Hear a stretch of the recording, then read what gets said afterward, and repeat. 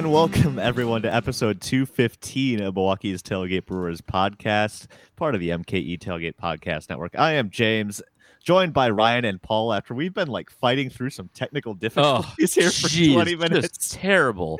It's like we haven't done this in a while. We're kind of struggling here. So I think, knock on wood, we're all good. But other than that, how are you guys doing? How was your Thanksgiving? It was all right. It was fun. Got some free babysitting out of the parents. Saw Jim Gaffigan in downtown Milwaukee. That was fun. Nice. Wait, was he over show. at the Riverside? He was at the Riverside. Good show. Okay. Yeah. Good time was had by all.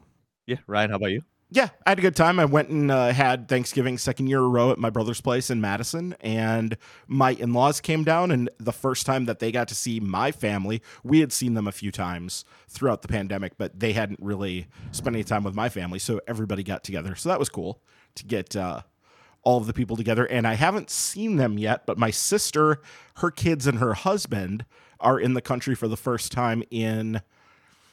almost 2 years. Just short of 2 years because they live in South Africa and obviously got stuck there. Great time. Oh, indeed. Great time. And they flew out. They flew out right before I think all of the nastiness started, and obviously my sister and her husband were both fully vaxxed, and they got their 6-year-old fully vaxxed the second he got into the country.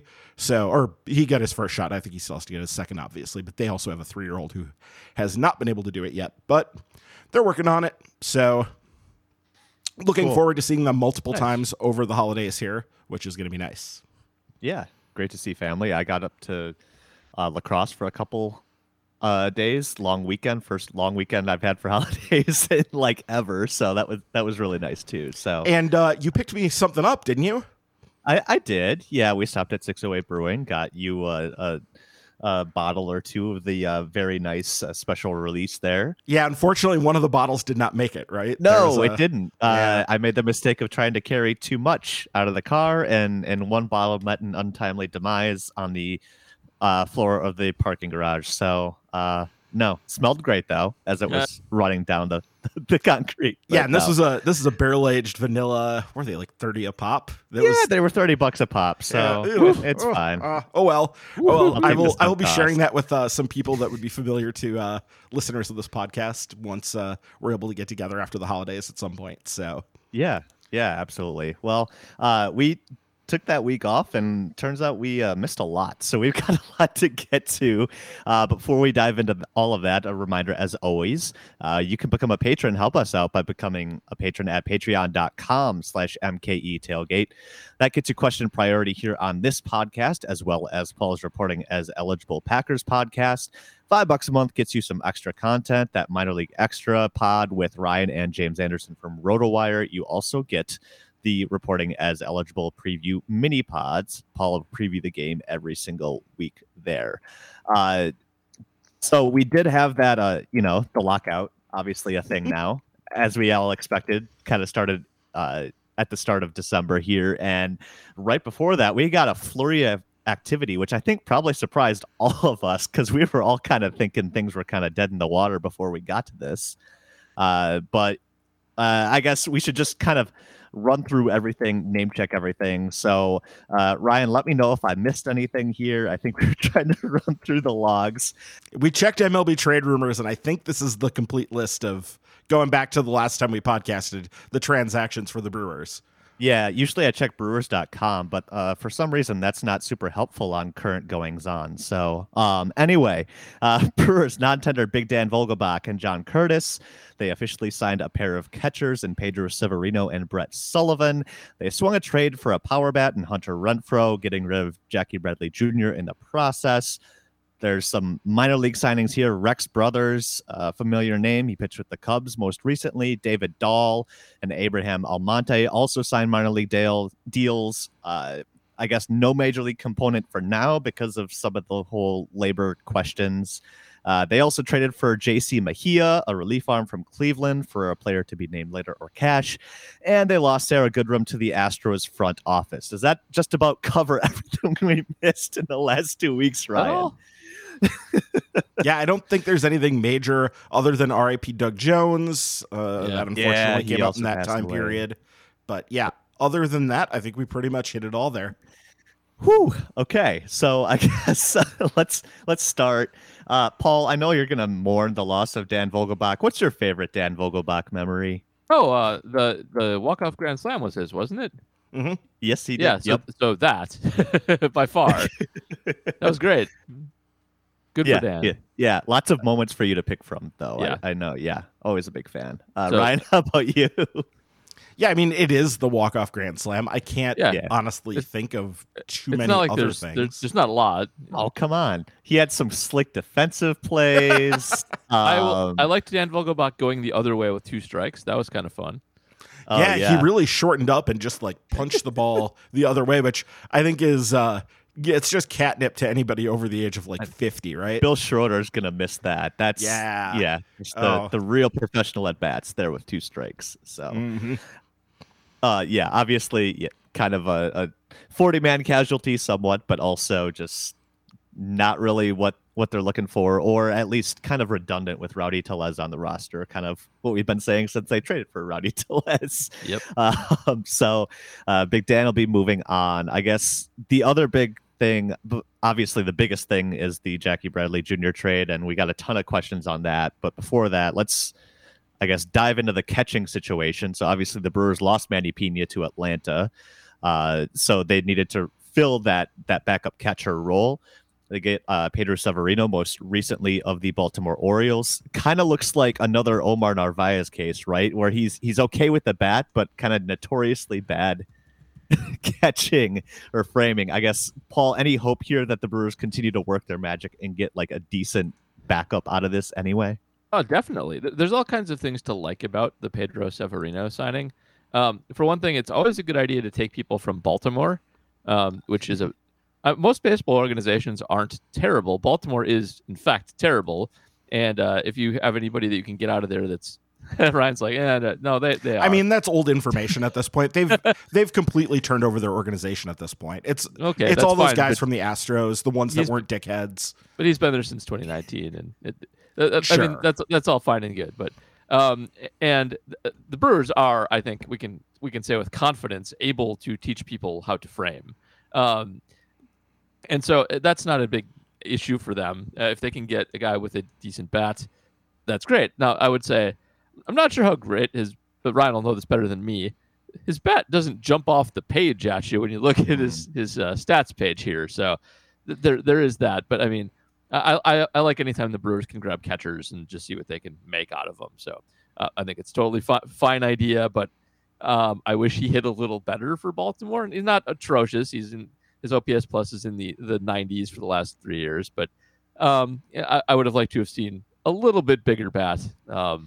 But whatever, it's Omar's backup. It's not a big deal. Yeah, and that's what this is. It's another shot at a backup. I'm sure that they have guys targeted. They have a list of people that they just run down and have ideas of who they can. Because I don't think they're just grabbing random people that they think they can turn into better players behind the dish. I think they're looking for certain skills. They're looking for certain things. Yeah. And then are able to work with that. But yeah, he was legitimately really bad. I'm just trying to find it here. He's way down the list. Yeah, you got to scroll for a while if you're looking for him in the framing rankings. Yeah, he's 104th out of 116 in terms of catcher defense last year. It's bad. So there's room for improvement. Yes. Though right around him, here's some names in the general vicinity. 2 worse than him is Salvador Perez, who I believe got some first place MVP votes. So he did. Yeah. Yep. So there's some of that stuff, but this is it's a weird thing because the guy's 27 going on, he'll be 28 next year, but it's a developmental thing. They're picking him up to develop him and work forward with him. And again, it is a backup situation, so there's not huge stakes involved here or anything. Right. And they will, I'm sure, continue to look for other people like Andrew Sullivan. So they'll just continue to look to add depth here as they go. Yeah. They're lousy with catchers. So, I mean, somebody will work. Right. And Severino, too, he's a right-handed bat, so maybe hits the lefties a little bit better than Narvaez would. So there's that, too. I thought I had the splits pulled up, and now my computer's being dumb, I, and I can't quite look at it. I But had them up, and they weren't big. So they're not. I Yeah, closed they're them. not noticeably. I guess in the last year, For his, 818 OPS against yeah. lefties. for his career, but he has a career- 765 against lefties, against a 628 against righties. But there's some old timey stats in there too, but that's Sure. a split worth building on, I suppose. Yeah, this last year he had an 818 OPS versus a 610 OPS. Nice. So yeah, 200-point split, and it's kind of what you're looking for because they will look to get Omar days off against lefties. Yep, Severino will absolutely. obviously have to start sometimes against right-handers. Yeah. That will happen, but they will look to get him days off when they can against left-handed starters. Absolutely. All right, let's move on to, I guess, the move everybody wants us to talk about or has been asking questions about. It's the trade with Boston right before that deadline. They sent away Jackie Bradley Jr. and 2 prospects that Ryan is pretty upset about to Boston for Hunter Renfroe. And Hunter Renfroe might best be described as an Avi Garcia clone. If you did the whole blind stat line test, they look pretty similar. Some defensive differences, I guess, aside. Renfroe's got a better arm, that kind of thing. But I guess let's just start with our first Patreon question. PJ Wessels, he's asking, my initial reaction to the JBJ trade was a, quote, big wow, Stearns doing it again, end quote. Could you imagine a better sort of deal that included Jackie Bradley Jr.? Paul, let's start with you. Could I start with silliness? Yeah. Okay, so I'm sure everybody knows this by now, but one of the weirdest things in all of sports is the fact that there is a Hunter Renfroe who plays baseball and a Hunter Renfroe who plays football, and Yes. they're not related to each other. They spell their last names differently, and it's not like the world is lousy with Hunter Renfroes, so it's pretty weird. But the stat that I use to analyze, especially college players, but everybody in football, is wide receiver OPS. And I invented it specifically for the purpose of comparing football players to baseball players on the same scale. So I'm gonna do that now. So if you if you convert Hunter Renfroe, the football player, into a baseball stat line, he has a 441 on base percentage, which is really good, but he only slugs 340. So no power all hit guy is what you're dealing with there, which is the complete opposite of baseball Hunter Renfroe. Yes. Who literally but that's a 781 OPS for his career. Baseball Hunter Renfroe has a 786 OPS. So by the crude OPS stat, they're very similar. He has a 297 on base percentage, 490 slugging. So they're kind of polar opposites, which is also kind of fun. So I do like that there's Hunter Renfroes that also are like the conceptual opposites of each other in different sports too. That's also really cool. Aside from that, it's a very Brewer signing. You can really build off Hunter Renfroe splits because he mashes lefties. He has a career 900 OPS against lefties, Yep. which is really good. Not just kind of good. That's really good. A nice 347 on base percentage to go with 557 slugging. He is, especially by baseball prospectus metrics, an excellent defensive outfielder. And just in reading Jonathan Judge's tweets over the thing, I've kind of come to the conclusion that those are the best outfield metrics defensively. So he is not a complete player. Like most Brewer signees, he has some weaknesses. He really can't hit the opposite side or the same side very well. But he has what the Brewers look for. He's got a bunch of skills you can use if you have a smart manager and a smart organization that knows how to deploy them properly. And they do. So they should get a lot of value out of him because the skills that he does bring to the table are outstanding. Okay. So Oh, no. it's complicated with Renfroe because Okay. he did have a pretty good year last year. And let's start with the things I do like about Renfroe because there's some stuff pointing in the right direction here. If you look at his strikeout rate in 2019, it was 32.2%. And then with Tampa Bay, so that was year with the Padres. Then he moved to Tampa Bay in 2020, had a really down year, but his strikeout rate actually improved by 5% down to 26.6. This year in Boston, it was down to 22.7. So he is dropping the strikeouts and seeming to make more contact that way. And so that is definitely a positive, and I do like that. I think that there's real power there, and he does seem to have a good outfield arm, though I think it is one of those things that maybe gets overrated a bit, and I know that Red Sox fans were all crazy about that, and I don't know. In terms of the defensive numbers where it shows up, there's a lot of disagreement across, as Paul was talking about. There's a lot of disagreement, and yes, Baseball Prospectus does like him better, but there's other places that like him a lot less. And I think that it is fair to say, at the very least, that he is not nearly as good a defender as Jackie Bradley Jr.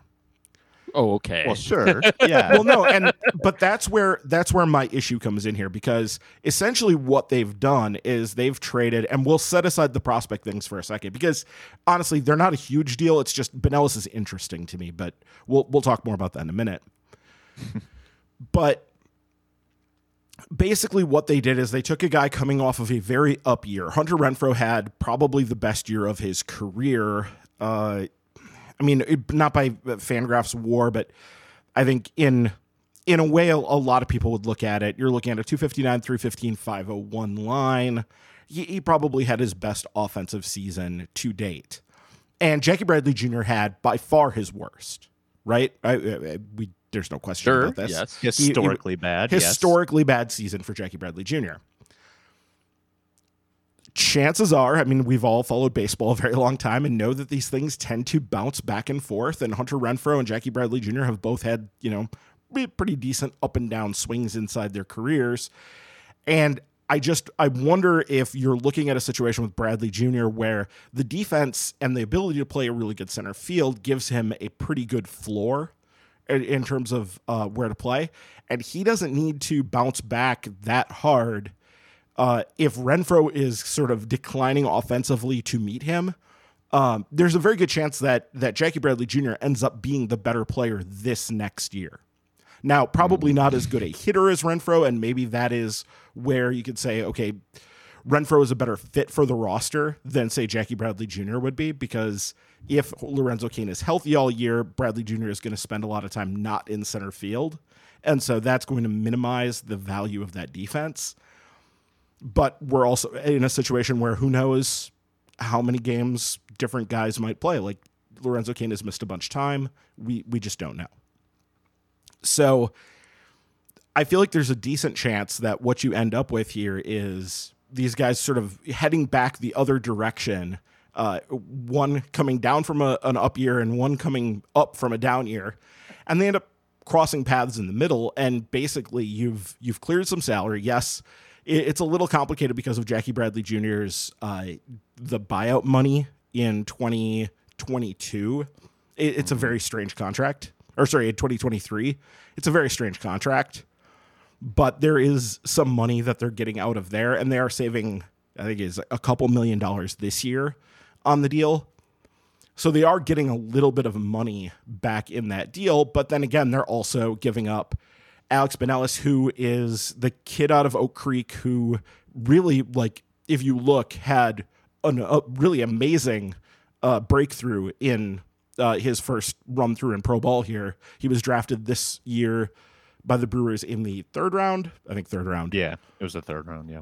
Yeah, and I know that James, last we talked, and by the way, there will be a minor league podcast coming sometime in the not too distant future. It's been a while, so we will get you caught up there. But there just hasn't been a lot to talk about. So, but anyway, Benelis is a guy that is interesting, and so ultimately, it probably doesn't matter. It's probably kind of shuffling deck chairs a little bit, and maybe Renfroe is a better fit for the roster this year.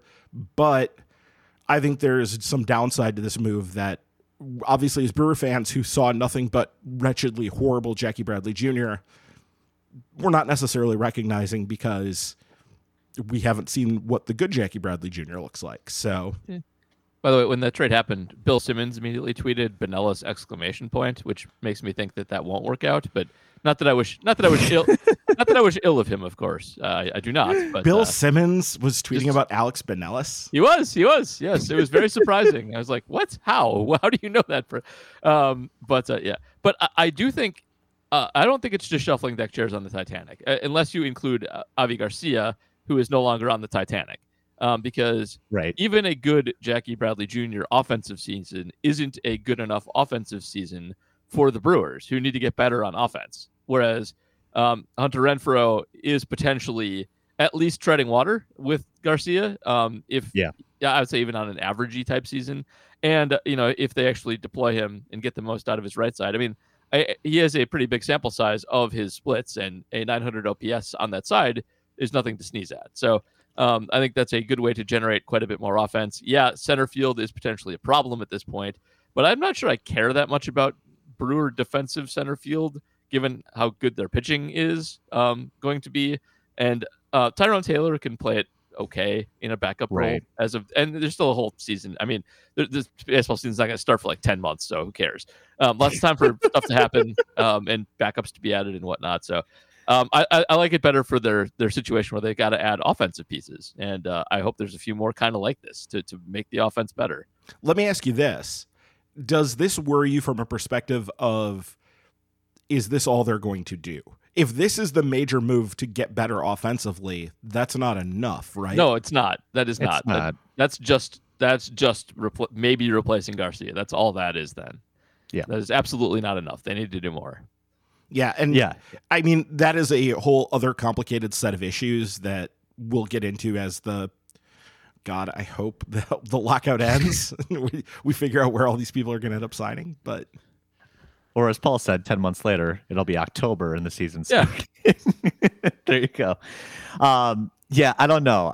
I think JBJ almost looked like he was done at times at this last year. Like I can see maybe a bounce back, but also he's 31, going to be 32 next year. It's not out of the realm of possibility either that he just starts to decline. And the defensive ability gives him a decent floor, like you said, Ryan, to be a serviceable player. It's just not somebody the Brewers can afford to pay $12 million to be a reserve for, And I do think it's maybe more, like Paul was saying, better to look at this as Hunter Renfroe versus Avi Garcia as opposed to Renfroe versus JBJ. I don't think JBJ is done, by the way.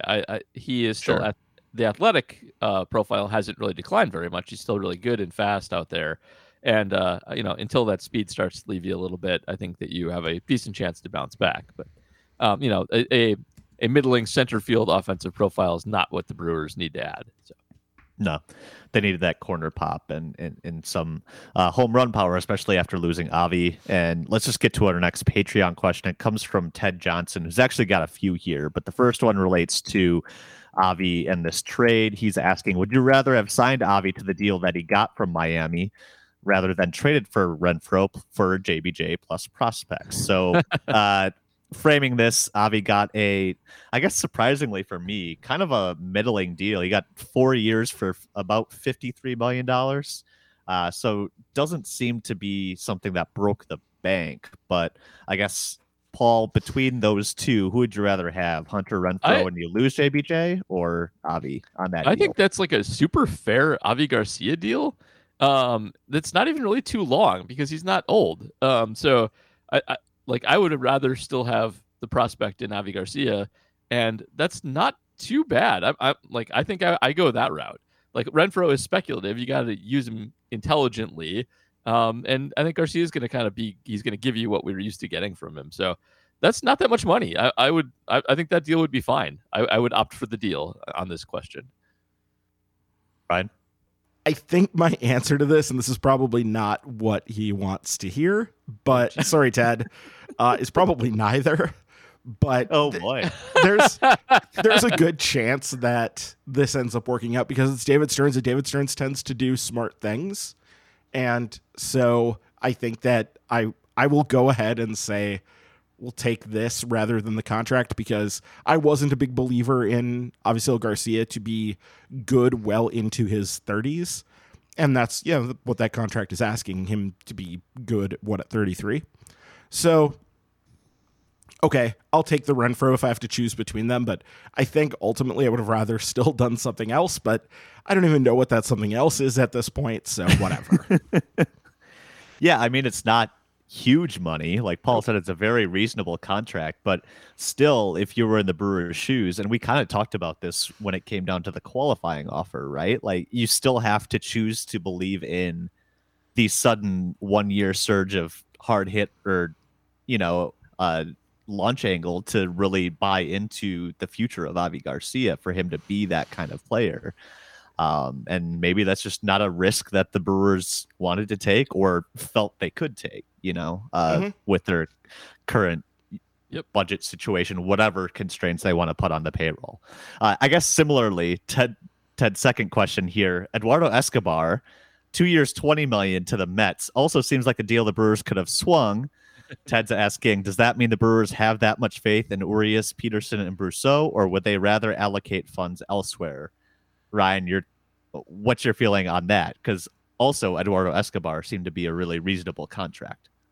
Yeah, it's a reasonable contract, but I think that they didn't have a dedicated starting spot for him. I think if you look, Colton Wong is the starter at second base.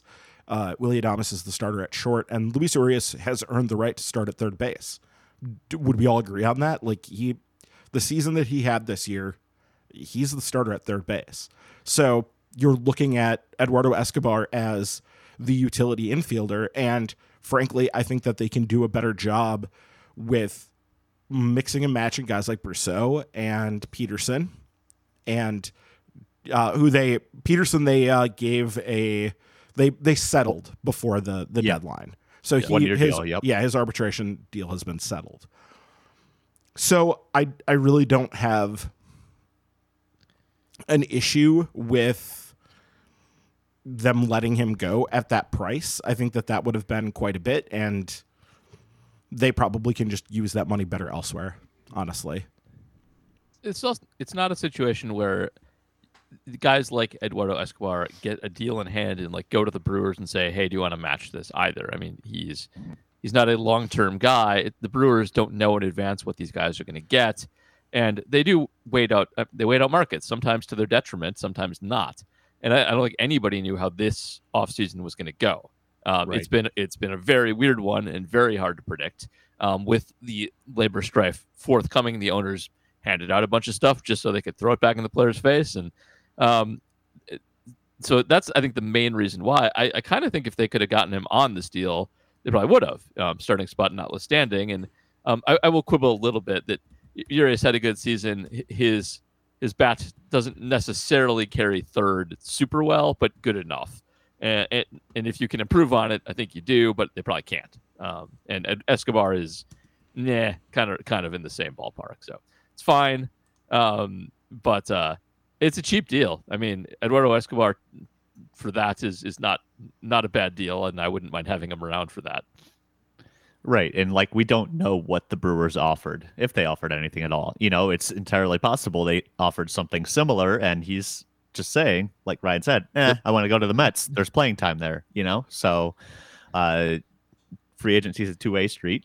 Or, like Paul said, he could have gotten that offer and just taken it without taking it back to the Brewers. The Brewers never had a chance, especially after the Mets kind of had their little squabble with Steven Matz. Could you see the Mets go like, okay, this is our offer and you got to take it, otherwise it's not there anymore. We're done with all this haggling, Yep. So it's the Mets. They run weird. Well, the main thing that losing Eduardo Escobar cost the Brewers was a chance at Max Scherzer. Did you hear about this? I did not. I didn't either. Okay, so Brian Dozier told Max Scherzer when he was thinking of signing with the Mets, because he had questions about the culture and whatnot. And so when he was discussing with some of his friends in the game, Brian Dozier, who I don't think has anything to do with the Mets whatsoever, said, oh, they just signed Eduardo Escobar. Eduardo Escobar, I would, walk over hot coals for that guy or whatever. Basically, like anything that to play with that guy would be great. So that's where I want to be.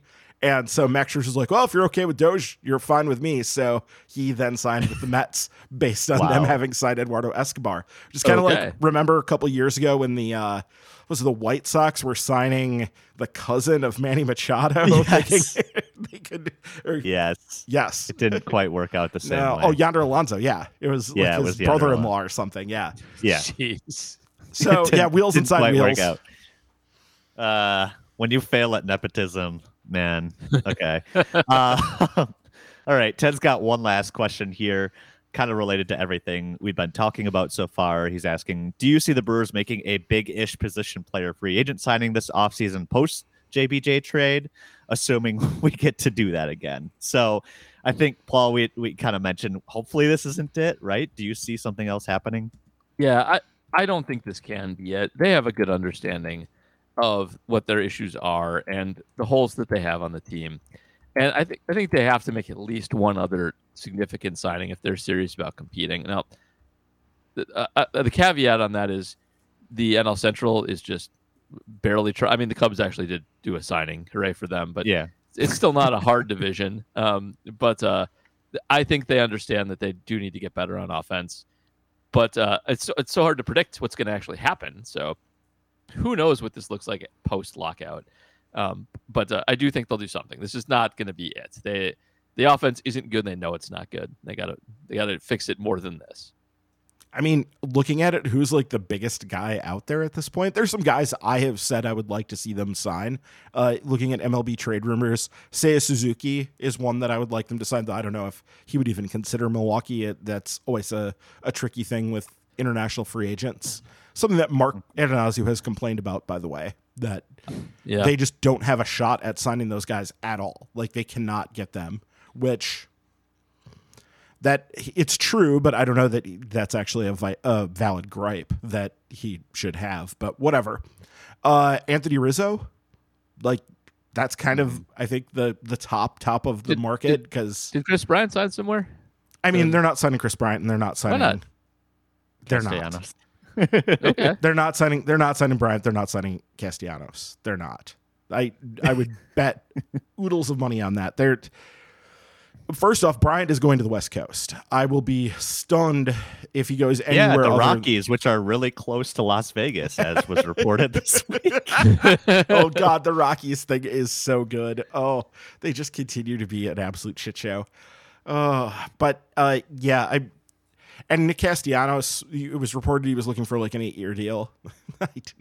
That's just like not even. He can look for whatever he wants. You can't get it if you don't ask for it. No, you can't. But like, generally, guys aren't totally overreaching on that stuff. I bet you he gets 6, and there's no way the Brewers do that. So I don't think there's really any chance of them getting either one of those.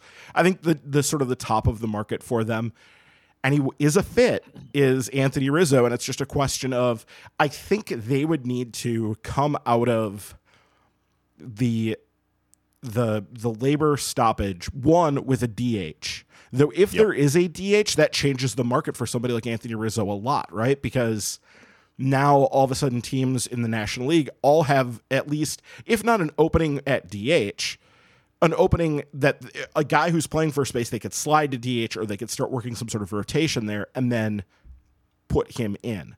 So I don't know, but Anthony Rizzo just makes a lot of sense to them on a lot of levels. And the contract that MLB trade rumors had predicted for him, 3 years, $45 million, I think is something that they would actually do.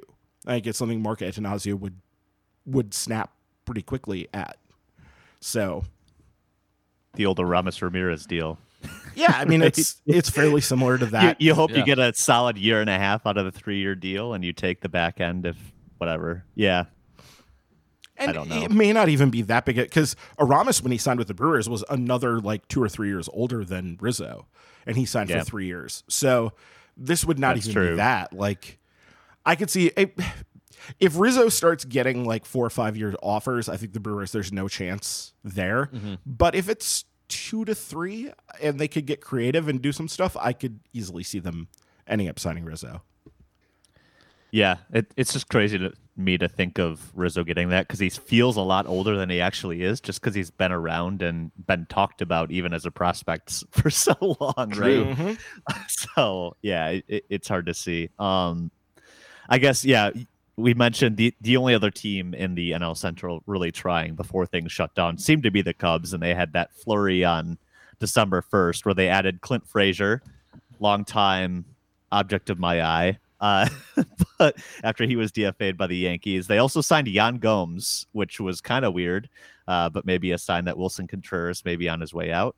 And then, of course, they signed Marcus Stroman. So the Cubs actually have a starting pitcher now. So congrats to them. Well, and they also had already picked up Wade Miley from the Reds when they DFA'd him. Yep.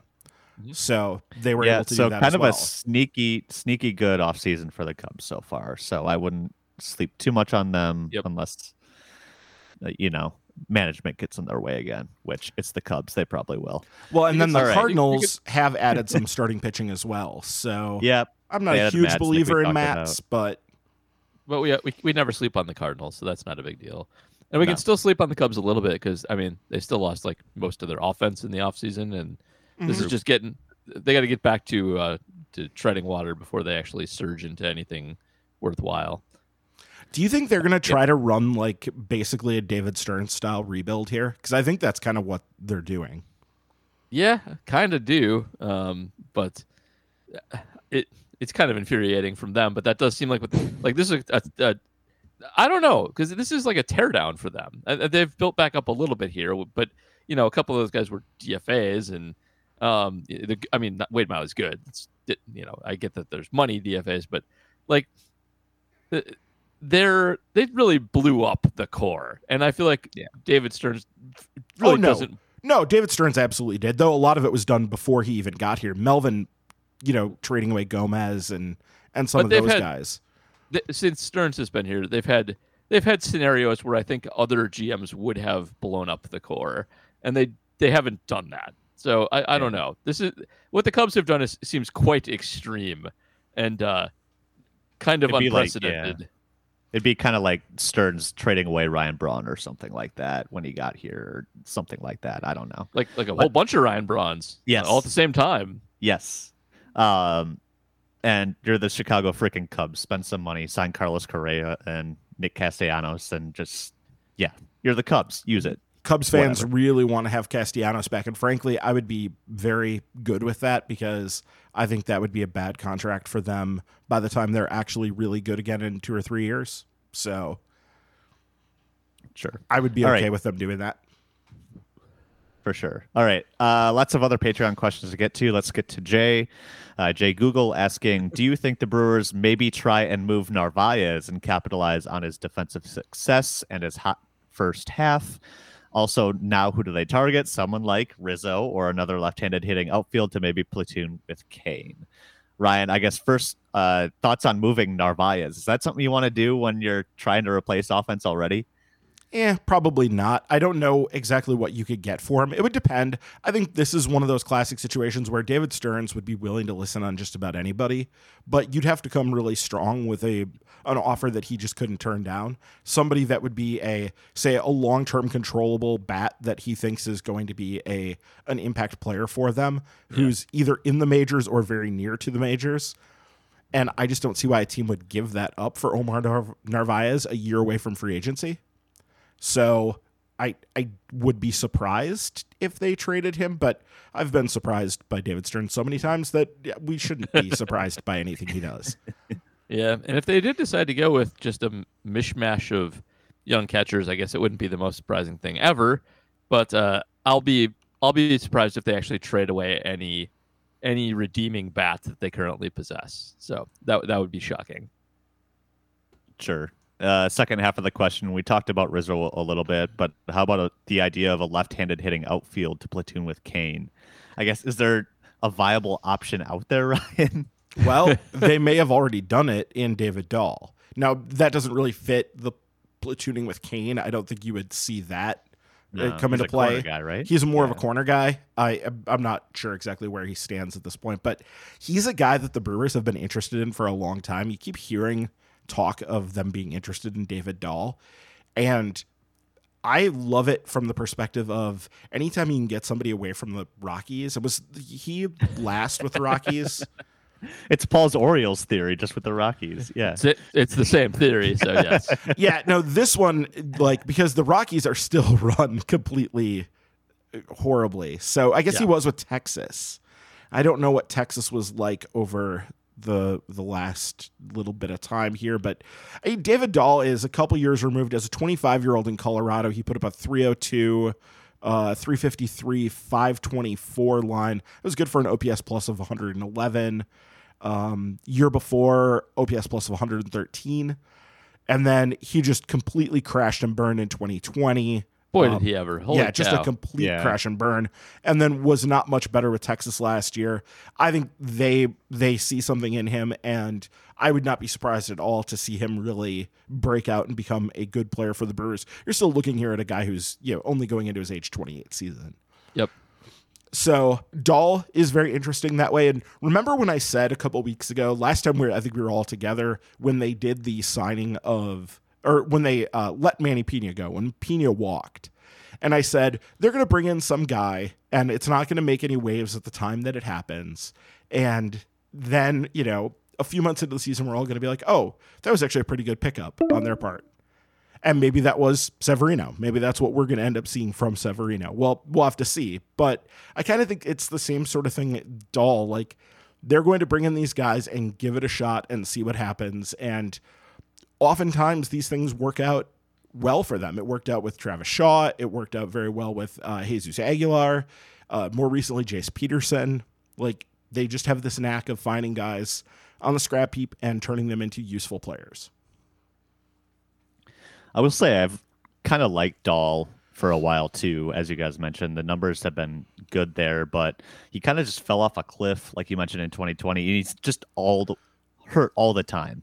And I think that's kind of where the Rockies gave up on him. Like 2020 alone, he had right shoulder surgery. He had his spleen removed in 2015 after running into an outfield wall. Yeesh. He had a ribcage injury in 2017. In 2018, he missed 2 months with a broken foot. So he's just kind of a wreck physically. So, maybe there's the chance that his body's just kind of betrayed him a little bit.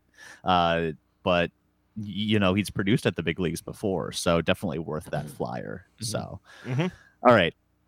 I guess on that note, we have a question from Adam Post. Will David Dahl get any major league at bats with the Brewers this season? Ryan, what do you think? I mean, if we're setting the over under at 0.5 at bats, I will take the over happily. At any, yes, yeah. Agreed, because that's how the Brewers roll. I mean, tons and tons of guys get at bats for this team. They get shuffled in and out all the time. But yeah, I think he is a prime candidate as an outfield platoon guy, and eventually injuries or whatnot will have him up. So yeah, I think for sure. I don't know what I would pick if I was going for total at bats on the season. It wouldn't be huge, but definitely more than zero. Absolutely. I guess staying on the theme of outfielders on the 40-man roster, we have MC Cham asking, Corey Ray's on the 40-man. Does he have any upside? Ryan, is there any hope left for Corey Ray? So I will happily say yes, there's upside here. It's probability that's his problem now. Like, he is still a talented athlete who, if he could ever figure out like how to swing a baseball bat consistently, which apparently has been a problem for a very, very long time, even going back into college, where he's always tinkering with things. If he could ever figure that out, there's still something there.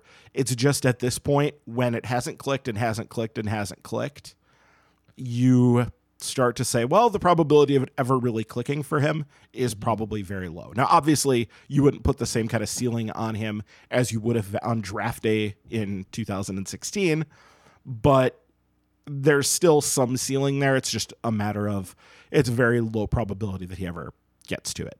Yeah, just the profile of Corey Ray in the first place as like the best college bat when they drafted him.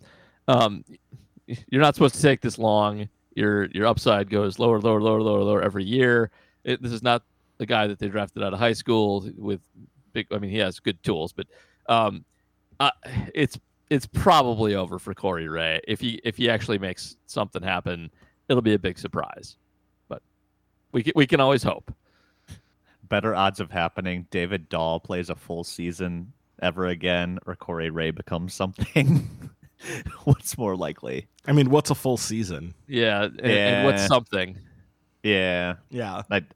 I don't know. It's just, it seems unlikely to be as well. I mean, Tyrone Taylor became something, and I didn't think that was going to happen. So that's never true. know. That's true. All right, I put it off as long as I can. I think we have to talk labor talk. Everybody's favorite portion of the program. I think this is a good way to ease in here, though. Mark gave us some good stuff to ease in. Yeah, and I held off for 45 minutes here. So I think we're good. So Mark Podscarby, I should get his name right, brings up the labor questions. And as Ryan said, lots of good questions here. So let's just kind of roll through and kind of cover these initial bases, because I'm sure we'll be talking about it for a long time.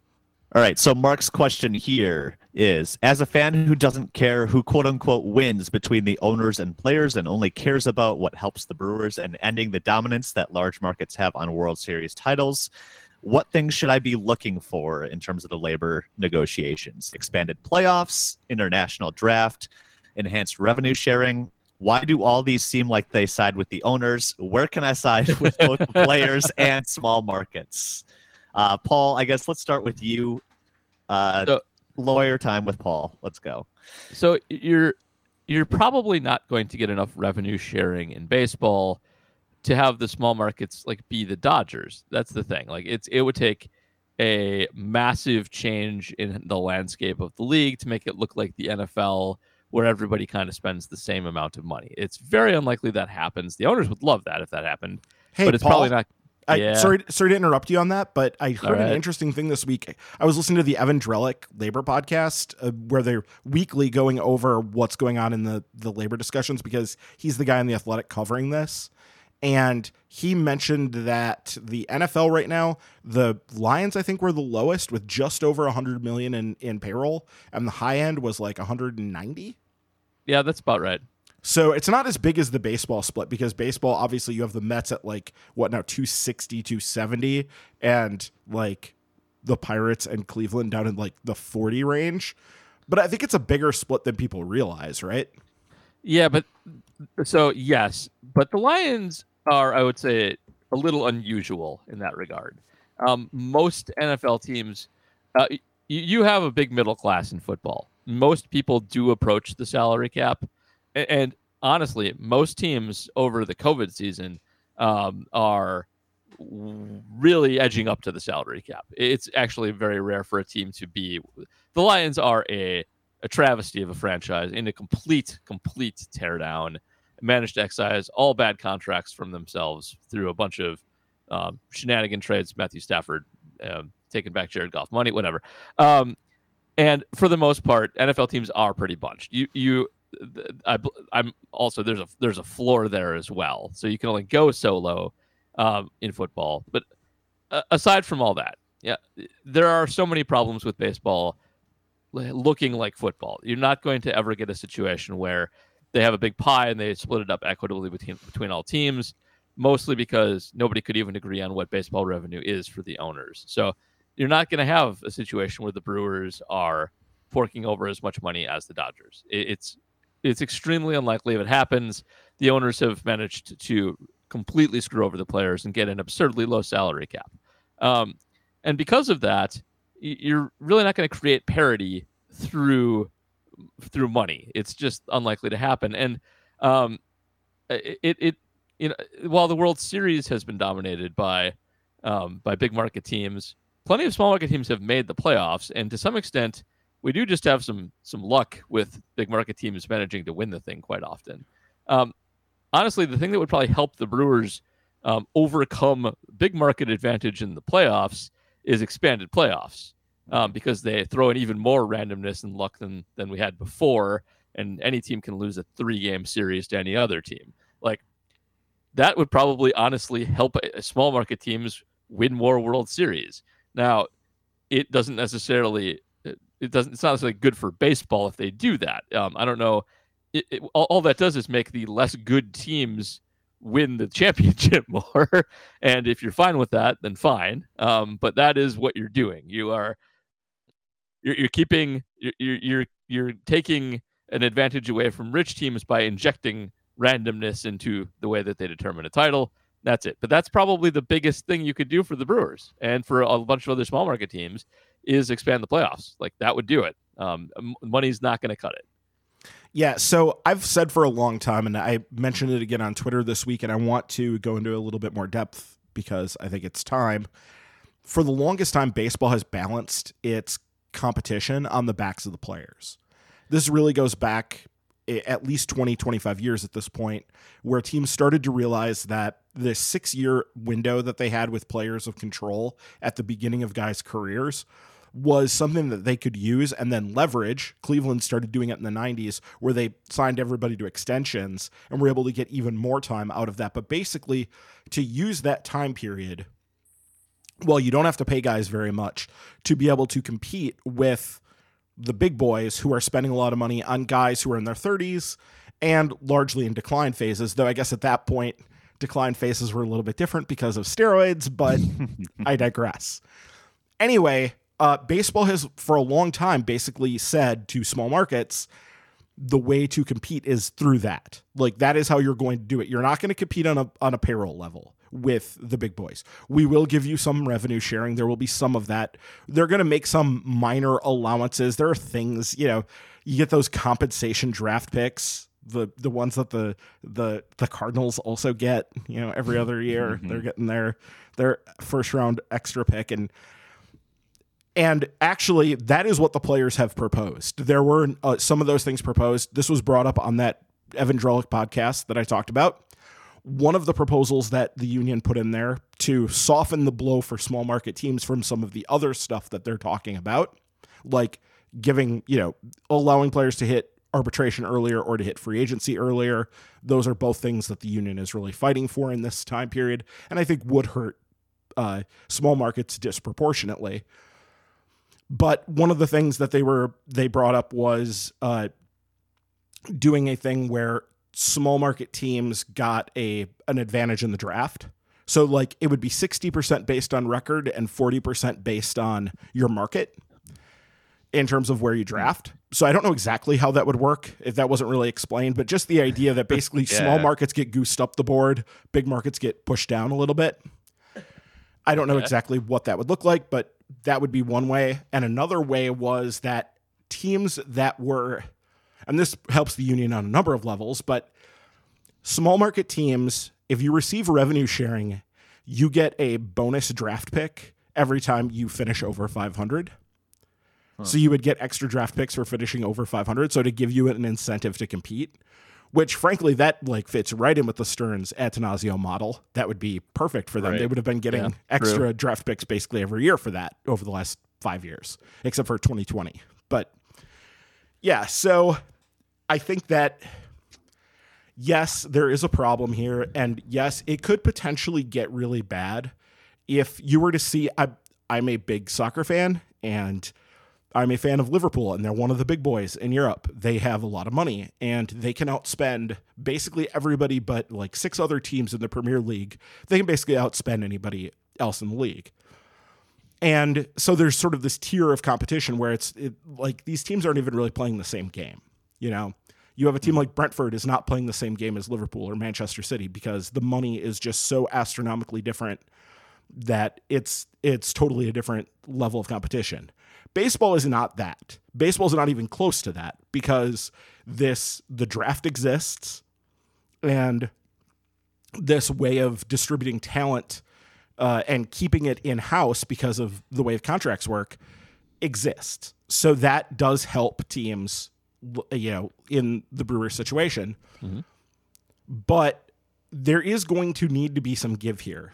I think that if you are a person, like I think probably a lot of people are, who both likes the Brewers and would like to see the players do better than they have been for a number of reasons in the last few CBAs, I think that what you hope for is that the players get more access to more money early and that there is something given back on the back end of it that helps those teams still be able to acquire talent to be competitive with the big boys.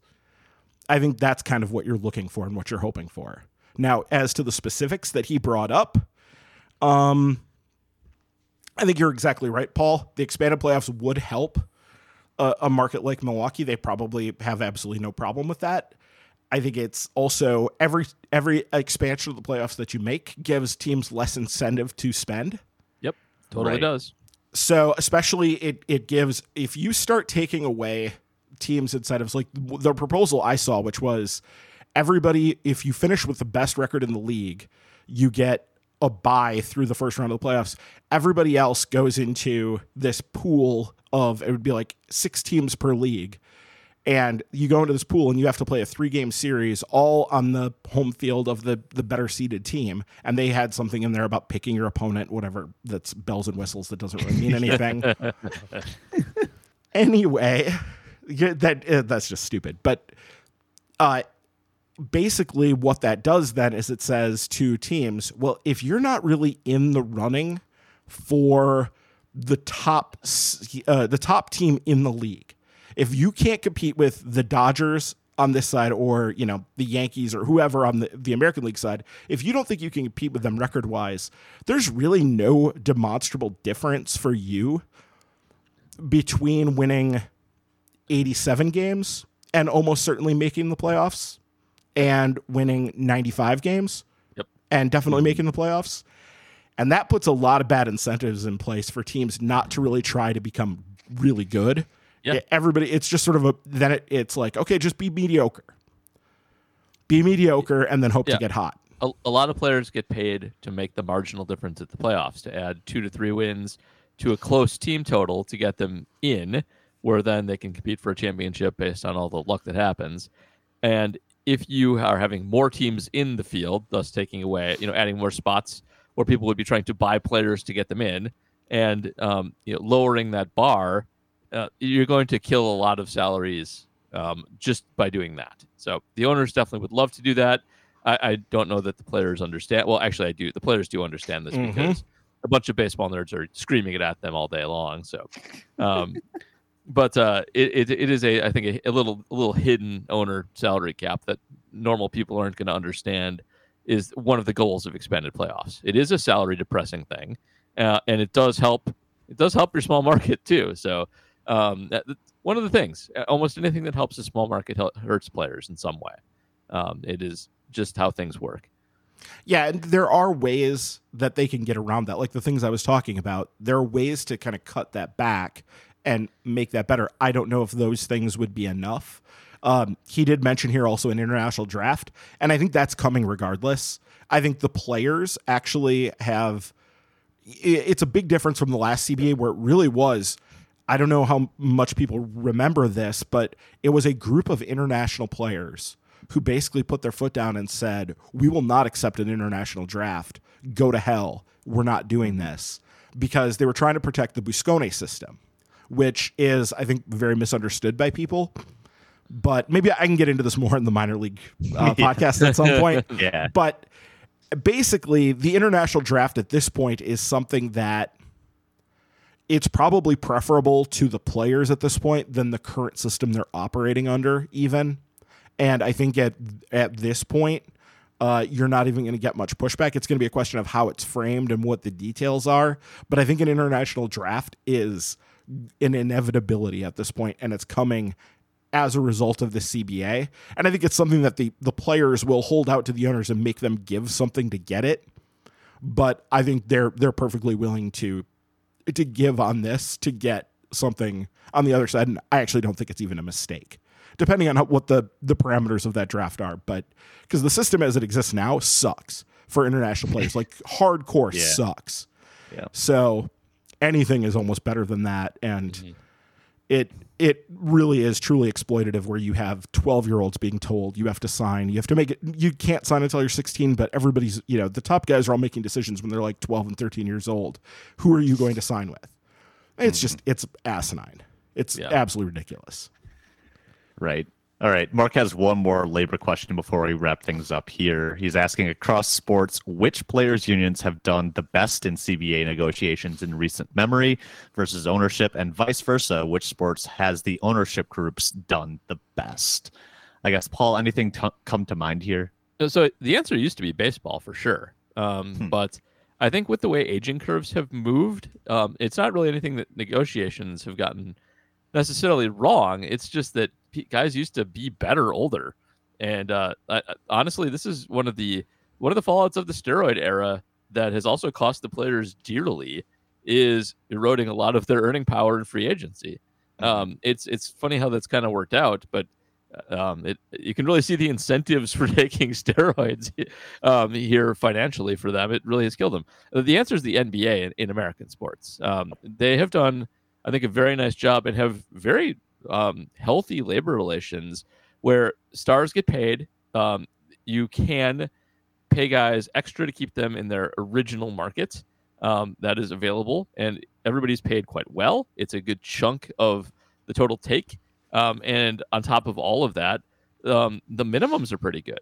You don't have the baseball problem where a lot of guys just aren't actually making that much money, and when they retire, they can fall into poverty pretty quickly. NBA contracts, even at the lower level, are pretty good. They have a nice floor.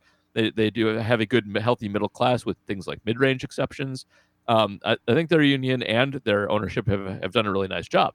The NFL obviously has the worst union. Hockey's its own thing because it's barely a sport. But the NFL union, the players' union in the NFL is awful. They do a terrible job for their constituents, and they should fire and totally remake their union leadership because it is not doing a good job for them. It totally misunderstands value and aging curves and things like that. Isn't that a problem of who makes up the union power brokers, basically, though? Because yes, it in is. football, you have your average player has a career of what, like 2 years, like not even. Yeah, 2 or 3, right in there, and it's over really fast for them, and they lose their prime earning time to the rookie contracts. So it's not good. It's a bad situation. By the way, Paul, I have people that want to try to figure this out and figure out who I'm talking about can do that. But I have a little story for you. A guy who graduated 2 years after me in high school, or maybe it was 1, his parents were friends with my parents, had a bit of an NFL career. And he was special teams player of the week a number of times, actually. I think at least 3 or 4 times. Some big time highlight stuff. And he was busy because he was a graduate of an Ivy League school. He was busy while he was playing, also becoming certified as an agent. So he was working on that for his post-career because he knew, the NFL thing was not going to last very long and whatever. One thing that did happen that was very interesting was when he got to the point of when all the stuff vests. And I think we're talking about 4 years. Is that right? When you're like pension fully vests. Pension fully vesting. I actually don't know off the top of my head. I think it is 4 years, but I'm not actually sure. So here was the thing he found. He told my parents about it at some party they were all at together.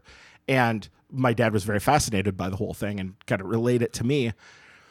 Basically, he could not get a contract. He was like, okay, there was just no way to get a contract. He's like, I know I can play at this level. Like, I'm not great, but like, he just could not get a contract. And basically what he was told by people who had been around is, yeah, you're in that group of people who they're just not going to ever let people of your level get to that fully vested point.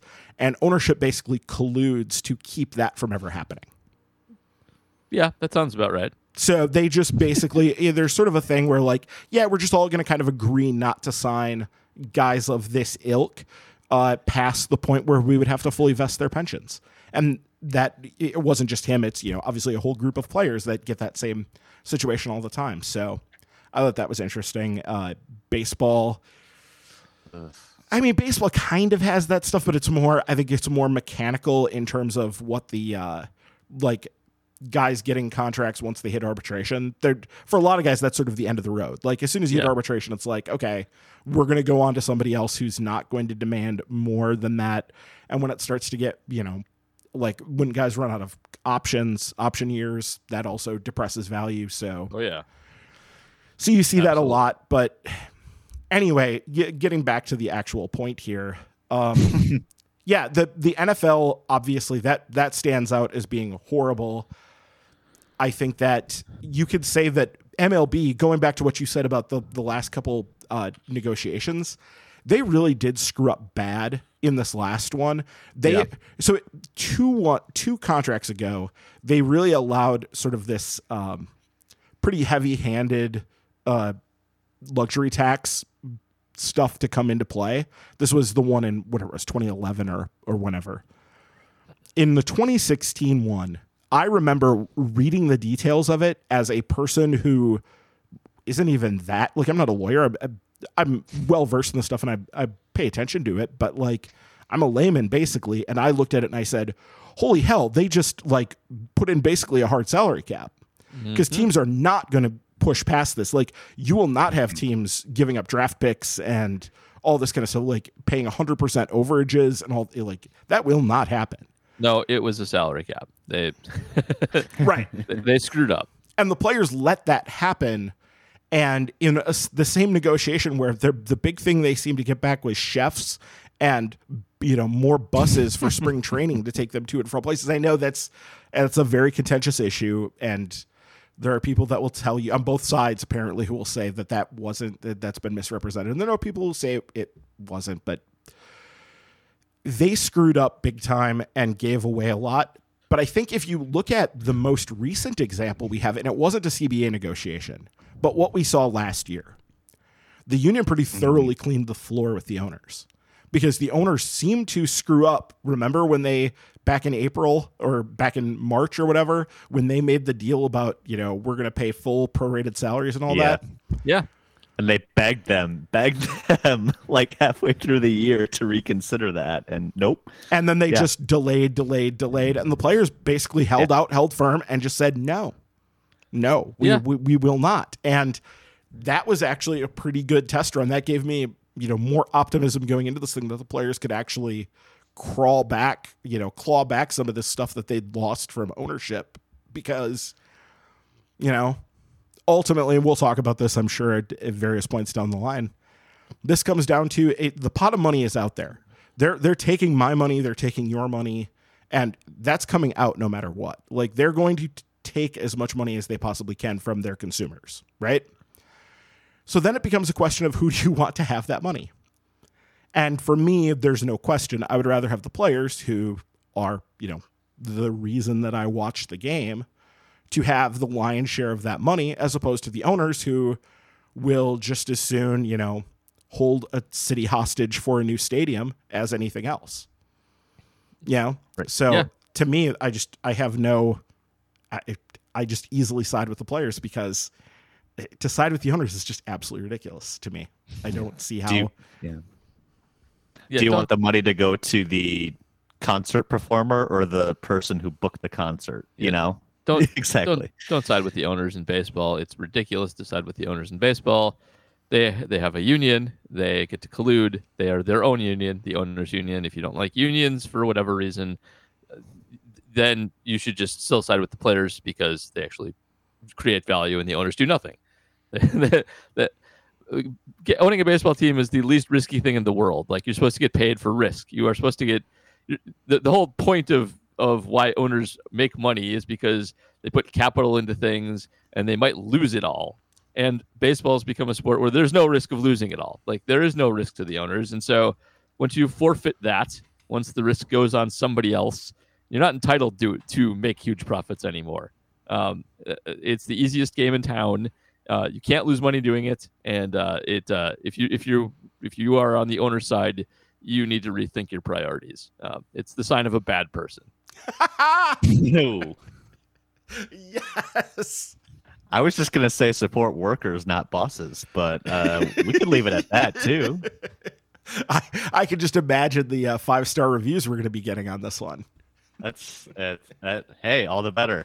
On that topic, we would appreciate it if you do leave us a review, whether that's on Apple Podcasts or Spotify or wherever else. As always, Paul will read literally anything you put down in a 5-star review.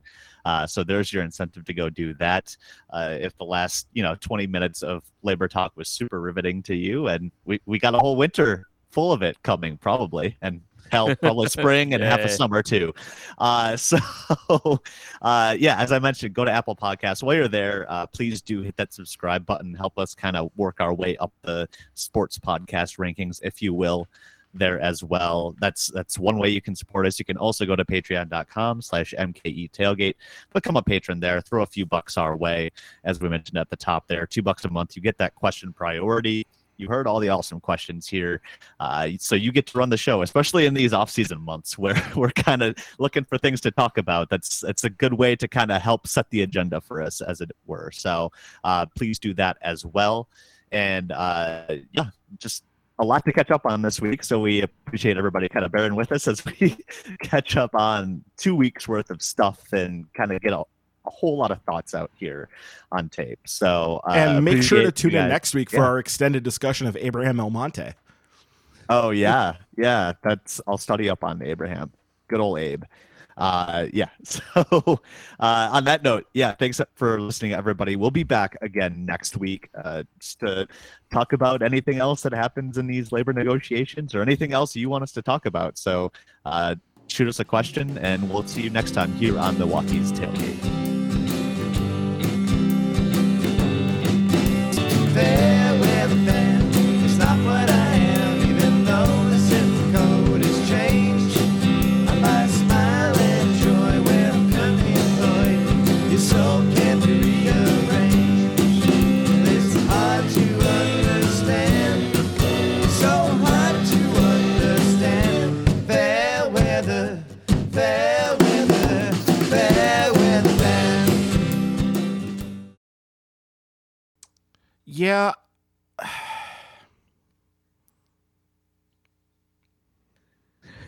That's a pregnant pause if I ever heard one. Yeah.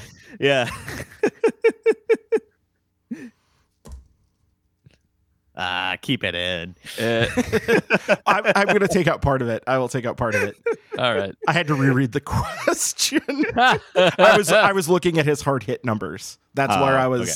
I was distracting myself, so I didn't hear what the actual question was.